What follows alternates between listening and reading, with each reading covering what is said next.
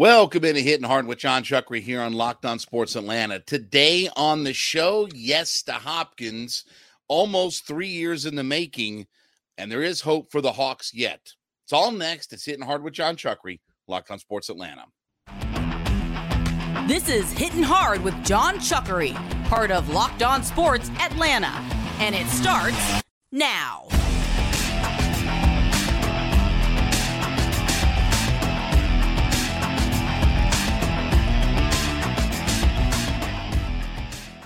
Hittin Hard is part of the Locked On Podcast Network, your team every day. We ask you to subscribe or follow for free on YouTube or wherever you listen to your podcast. Get the latest episodes of Hittin Hard as soon as they become available. Also, check us out on the Sirius XM app and follow me on my personal Twitter page at JMCH316. So we saw last week that DeAndre Hopkins was officially released from the Arizona Cardinals, and they're going to take a big dead cap money hit. I think it's $21.5 million or $22 million or what have you. Now, I was initially against the idea of trading for DeAndre Hopkins because, again, you'd be taking on a huge contract. He's the highest paid wide receiver as far as cap hit goes this upcoming season. And I just didn't think it made a whole lot of sense for the Falcons to get into the trading of DeAndre Hopkins. And especially for a guy, who obviously has had a little bit of is getting a little bit older, a little bit long in the tooth, still had 717 yards this past season. So still has lots of production in him, but at $30+ million, that did not make a whole lot of sense, right? For a 30-year-old wide receiver. But now that he's been released, I'm all about trying to figure out a way to get DeAndre Hopkins. I'm all about trying to figure out a way to make him a part of the Atlanta Falcons. I would love to see him be a part of this organization. Look, obviously we know that we need a number 2, quote unquote, wide receiver on this team, right? I mean, that's what we know. We need more help at the wide receiver position, right? And again, when you look at all of the weapons that we already have on our offense, and we've gone through the whole Rolodex of people. Look, if we're going to be really good on offense, let's be great on offense.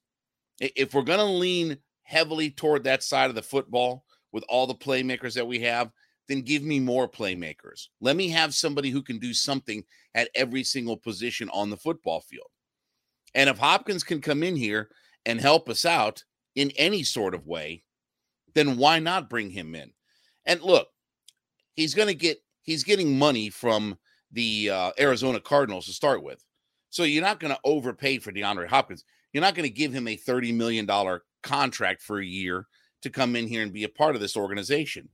And look, I don't know what Hopkins' thoughts are about, wanting to come to the Atlanta Falcons. I mean, obviously, we look at the Falcons as a team on the rise. Do other players look at, the way that they're on the rise? I don't know. I mean, certainly Calais Campbell looked at us and said, hey, that's a team that I want to go to. That's a coach that I want to play for. So maybe Hopkins is the same kind of way. Whatever the case is, I would love to bring in DeAndre Hopkins. So last year for Hopkins, as we said, 717 yards, 11.2 yards per reception, 3 touchdown receptions. Obviously, he had the suspension last year, 9 games, 64 receptions on 96 targets. So that's 66.7% of his targets resulted in a reception. That's a pretty good number for a wide receiver. But again, if all he does is come in here and be another threat and be a red zone threat, I don't know what his numbers should be, what they could be. We certainly are not going to be an offense that's going to huck it around 40 times a game. But if he could come in here and make a few big plays and score some touchdowns and give us one more option in the red zone, I'm all for it. I'm all for it. I don't know what the price tag is going to be. I would guess it would probably be, and the Falcons do, by the way, they have a little bit more than $10 million on the cap to spend. That's why you hold on to money come this time of the year when you get to June 1st cuts and things like that, where there's going to be some unexpected players that are going to get released by teams. we sort of knew that Hopkins was going to be released, that we knew that if they couldn't find a way to trade him, they weren't going to absorb that $30 million cap hit moving forward. I think he's got one more year. He had one more year on his deal, what have you. But anyway, they were going to take the big cap hit and just kind of move on from him. But now that he's a free agent and you can sign him for whatever, and I don't think he's going to play for fish heads and rice. That's the other thing too, is, he's got obviously value in the league. He's not completely over the hill, right? I mean, he's obviously only 30 years old, so he's not necessarily on the upside of his career, but certainly he's not a guy that's, we used to talk about the idea of Julio Jones was an old 30, right? Like Julio was an old 30 because of the beat up factor and the injuries that he has. I don't know that DeAndre Hopkins is an old 30, but he's certainly not on the uptick of his career.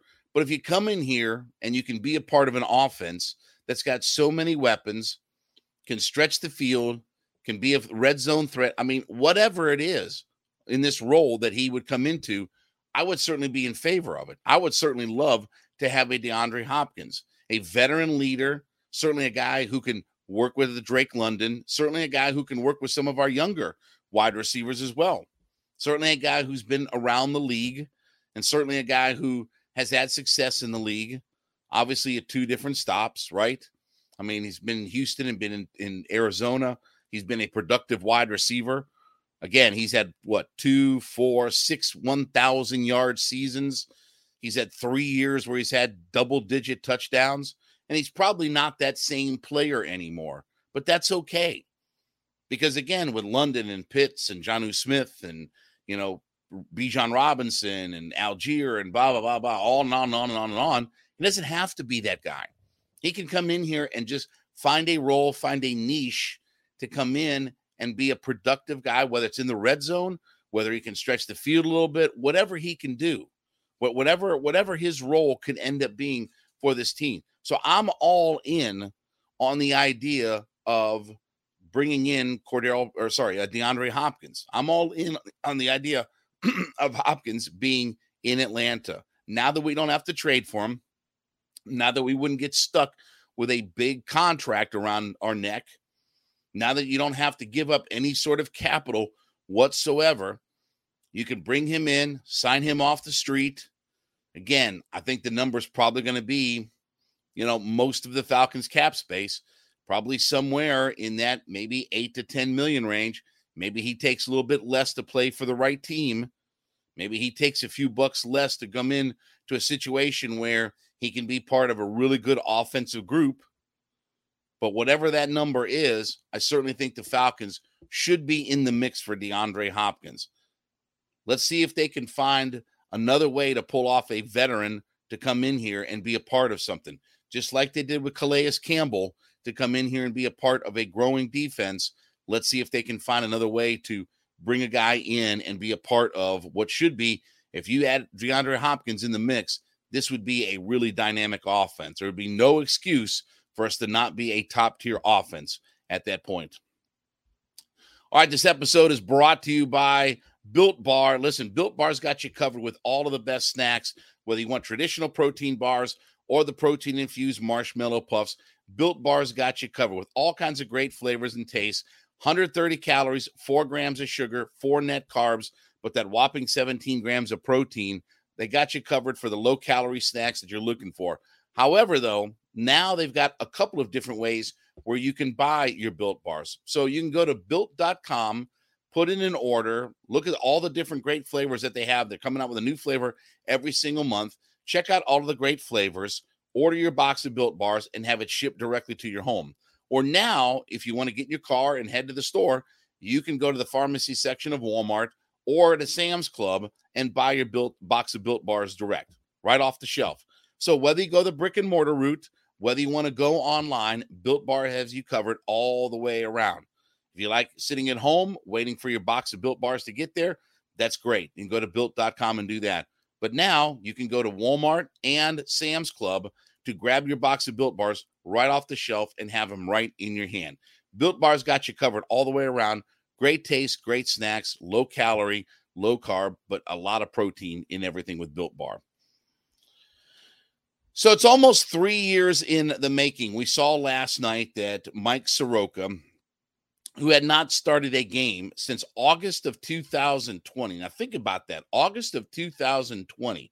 I think it's 1,000-something days since he had pitched a big league start. And obviously, besides just the injuries themselves, we've seen this rehab process, right? He was at Rome last year making some starts. He's been, up in Gwinnett. He'd had a little bit of a setback, but he was up in Gwinnett and he was making starts, and we were wondering when he was going to be back. And it all kind of worked itself out that, okay, the Braves had an open spot in last night's game where there would have been a bullpen game. They had an open spot. They were playing a dreadful team. And look, I know the Oakland A's ended up scoring 7 runs and they beat him, but still a dreadful team in the Oakland A's. They're only 11-45 on the season with that victory. Not like they've been, they have been the embarrassment of Major League Baseball. They're only 6-23 at home on the season. But look, Soroka did a lot of really good things in this game. Almost 3 years in the making. His line at the end of the day, 6 innings, 5 hits, 4 earned runs, 2 walks, 3 strikeouts, the 1 home run that he gave up, the 3-run homer, but on 83 pitches. So he was an effective as far as a efficient pitch count goes. But he had the 1 bad inning. I mean, that's really what it was his downfall was the 5th inning of this game where he gave up the 4 runs. And the big blow was Noda's 3-run homer. That was the thing that but again, that was the difference in the game. But not only that, but for Mike Soroka in the quality of his start. Up until that point, he had been really good. The first 4 innings, he had pitched really well. But more than just the result and what ended up happening and things like that, the Braves took it on the chin to Oakland, 7-2. Not really thrilled about the results of that. The fact that they only scored a couple of runs off of him. Olsen with another big home run, but still couldn't get a whole lot of offense going and cranked up. But more than that, the big story is the fact that Michael Soroka is back, and he's back as part of hopefully what can be a regular series of starts in this rotation, hoping for no setbacks, hoping for no tweaks or anything like that. The Braves have done a really good job of babying him and putting him in bubble wrap for as long as they could, right? Like they did a good job of because again, they had all kinds of opportunity to rush him up and throw him in the mix and not have to do bullpen games and get him starts. It's not just Fried. It's not just Wright. Ian Anderson is down as well, right? I mean, we've had all these opportunities where we're looking for starting pitching and we needed a guy to come in. When is Soroka going to be ready? When is Soroka going to be? But they stayed the course. They stayed the course. They had their patience. They knew that they could get away with some bullpen games and some, other guys starting, Schuster, Dodd, whatever, that they weren't going to rush Michael Soroka. Given all of the history of injuries these last few years that he has had, given all of the setbacks that he's incurred over the last few years, they weren't going to push him to make a start. And when the time was right, the time was right. And he arguably had, about a week or two ago, he arguably had his best start in the minors at Gwinnett. He was effective. He had a high pitch count. I think that was the first time that he had gotten to 100 pitches in a game in a minor league start. So it was all kind of coming together. It was all starting to come together for him. But certainly they didn't rush him and they let him take his time. And they got him to a point where I think that he felt confident. He felt like he could take the ball. And by the way, too, if you look, I mean, he was packing on some extra weight. And I don't mean that in a bad way, that he was fat or heavy or anything like that. But he was a little bit bulkier than what he was a few years ago. All right. So he's carrying on a little bit of muscle mass and just general overall weight. And he said he felt really good with that. Again, not that he's a fat guy or anything like that, but he was just carrying a little bit more mass, a little bit more bulk on his frame. And I think it was a little bit more muscle tone and just found himself, in a better spot physically with that little bit of extra weight on him. So they did a great job of not rushing him, not bringing him up too quickly, even as the Braves were having their struggles in the rotation and having to put bullpen games out there, right? And all these different kinds of things that would have been very easy to bring him up and get him back up to the big league club, right? He had been pitching, spring training, starts in the minors, right? He had a little bit of rehab starting last year in Rome, right? I mean, they were bringing him along. And last night was the perfect time to bring him in. You had a bad team that you played.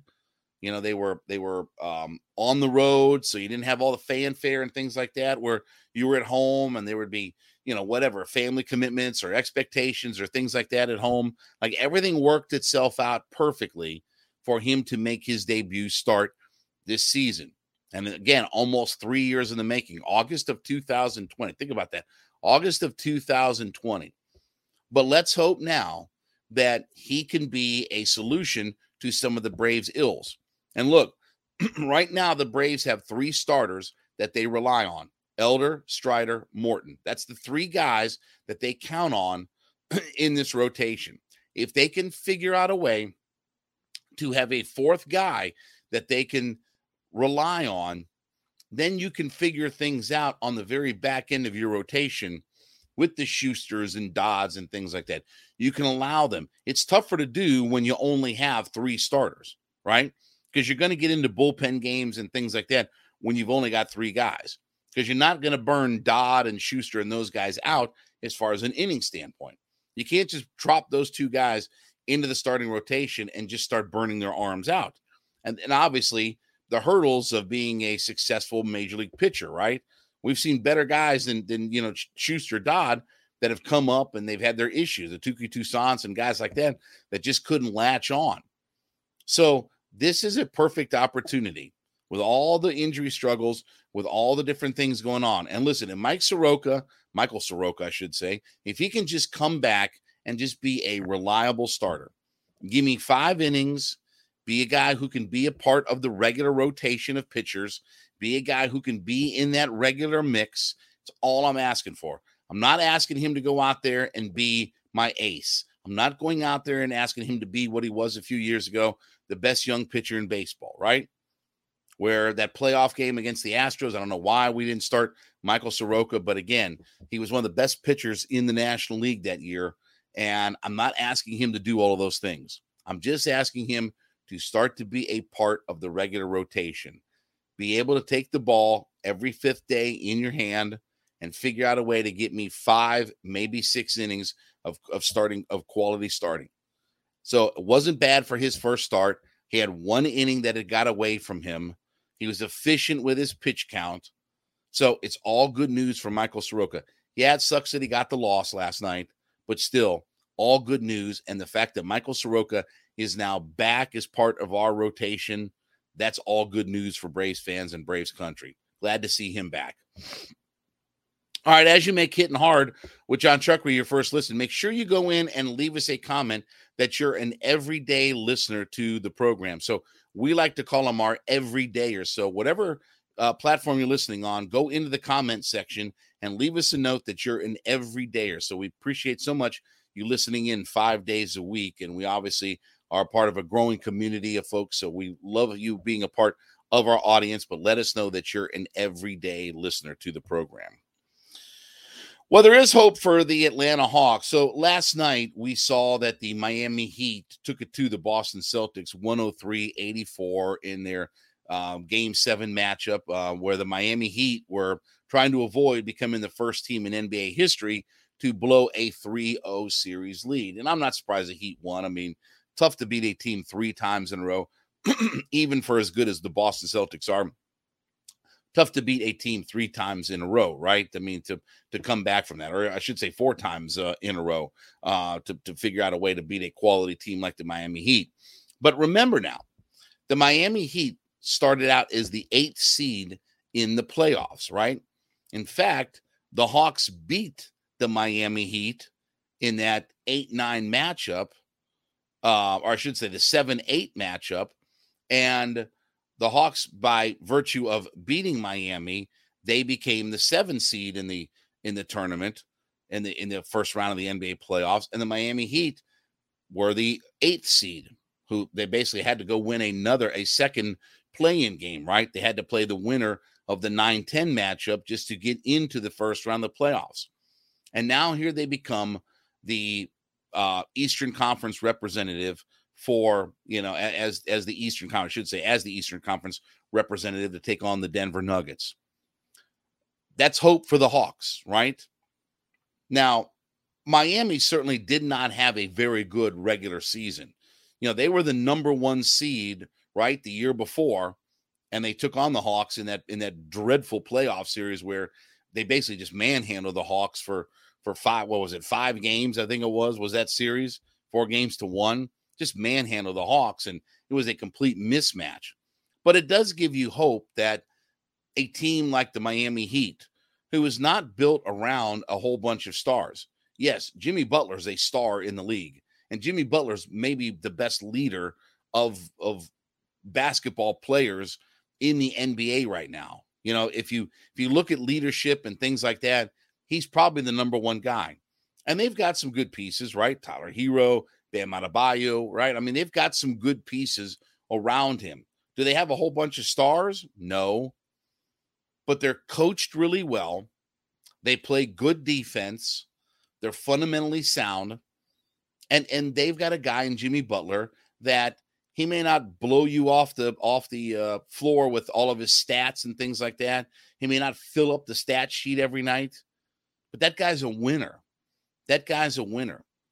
And so you can get away with not being a great regular season team if you can do some things well, if you can be coached really well, if you have a guy that you can put the burden of your team's, effort onto his shoulders. And that's what they have in Jimmy Butler. That's what they have in Eric Spoelstra. And I've been a detractor from Eric Spoelstra for several years now. I thought for years that he was a guy that certainly rolled the basketball out when it was LeBron and Wade and Chris Bosh, just rolled the basketball out and basically piggybacked off of what Pat Riley had done and putting that team together. And, again, he's worked himself into being one of the best coaches, if not the best coach in the NBA right now. And he does more with less. And hopefully the Hawks can learn a lesson from all this, that if you don't have a great regular season, that you can still find a way to get through the playoffs and still find a way to be a successful team in the playoffs like Miami. Now, again, they went from number 1 seed in the East to number 8 this past year, right? So they took a significant step back as far as seeding goes, but they were always a quality basketball team. They were always going to be a dangerous team in the playoffs. But it does give hope that the Atlanta Hawks can certainly turn things around and figure out a way to take that next step forward, whatever that next step is. Again, we've talked about the expectations for this team. I certainly think that they have to be a second-round playoff team for this season to be a success. Not just get to the NBA playoffs, not just win a play-in game or what have you, not just show up in a first-round playoff series, but they have to find a way to overcome beating a team in the first round. And ideally, they would be a top 3, 4, 5 seed in the Eastern Conference, that they would find a way to be one of the top seeds, not have to be in the play-in tournament, and advance through the first round of the playoffs. And then whatever happens from there, right? Baby steps. We got to have some growth in all of this. So the fact that Miami, became an 8th seed to get themselves to the NBA Finals says a lot. Okay. Maybe it says a lot about the idea of, okay, they didn't have the good regular season that everybody expected that they would have. Why did they not have a good regular season? Why were they not better? Why did they put themselves in this position? I don't know. I don't cover the Miami Heat. I don't really know. I don't watch the Miami Heat on a daily, nightly basis, but I do watch the Hawks. And if we can find a way to obviously, overcome some of our shortcomings, and look, it's going to be a busy offseason for the Atlanta Hawks. But there is hope that, look, you can be a team that doesn't finish high in the standings and isn't maybe the most talented team in the NBA, but you can still find a way to get themselves into the NBA Finals, right? And I think from a talent perspective, I think from a pure talent perspective, that we have more talent than the Miami Heat. We don't have Jimmy Butler, who's the ultimate winner, right? We don't have a guy like Jimmy Butler. We probably don't really have Eric Spoelstra. Now, hopefully Quinn Snyder is that guy. Hopefully we see Quinn Snyder be the next Eric Spoelstra, right? And that's not taking away anything from either guy. It's just I want to see that coaching influence that Eric Spoelstra has on his team. I want to see that influence that he has on a daily basis. So it's good news that the Miami Heat figured out a way to get to the NBA Finals as an 8th seed. It should give you hope for the Hawks that you can turn things around pretty quickly. The right coach, the right mindset, the right star player. Hopefully all of those things can turn this thing around from obviously what was a really lackluster regular season for the Hawks. Maybe they can find that gear again like they did a few years ago when they went to the Eastern Conference Finals. Maybe they can flip that switch and turn it on and be a lot better, not just through the regular season, but certainly getting through the playoffs. All right, thank you so much for making Hittin' Hard with John Chuckery your first listen. Make sure you go in and leave us a comment on whatever platform that you listen in on, that you're an everyday listener to the show, right? We want to recognize our everydayers, as we like to call them. So we thank you so much for being a part of our growing community. Let us know that you're an everyday listener 5 days a week to the shows. We thank you so much for being a part of the Locked On Podcast Network. We ask you to subscribe or follow for free on YouTube or wherever you listen to your podcast. You can get the latest episodes of Hittin' Hard as soon as they become available. Also, check us out on the Sirius XM app as well, and give me a follow on my personal Twitter page at JMCH316. Back with you tomorrow. This has been Hittin' Hard with John Chuckery, Locked On Sports Atlanta.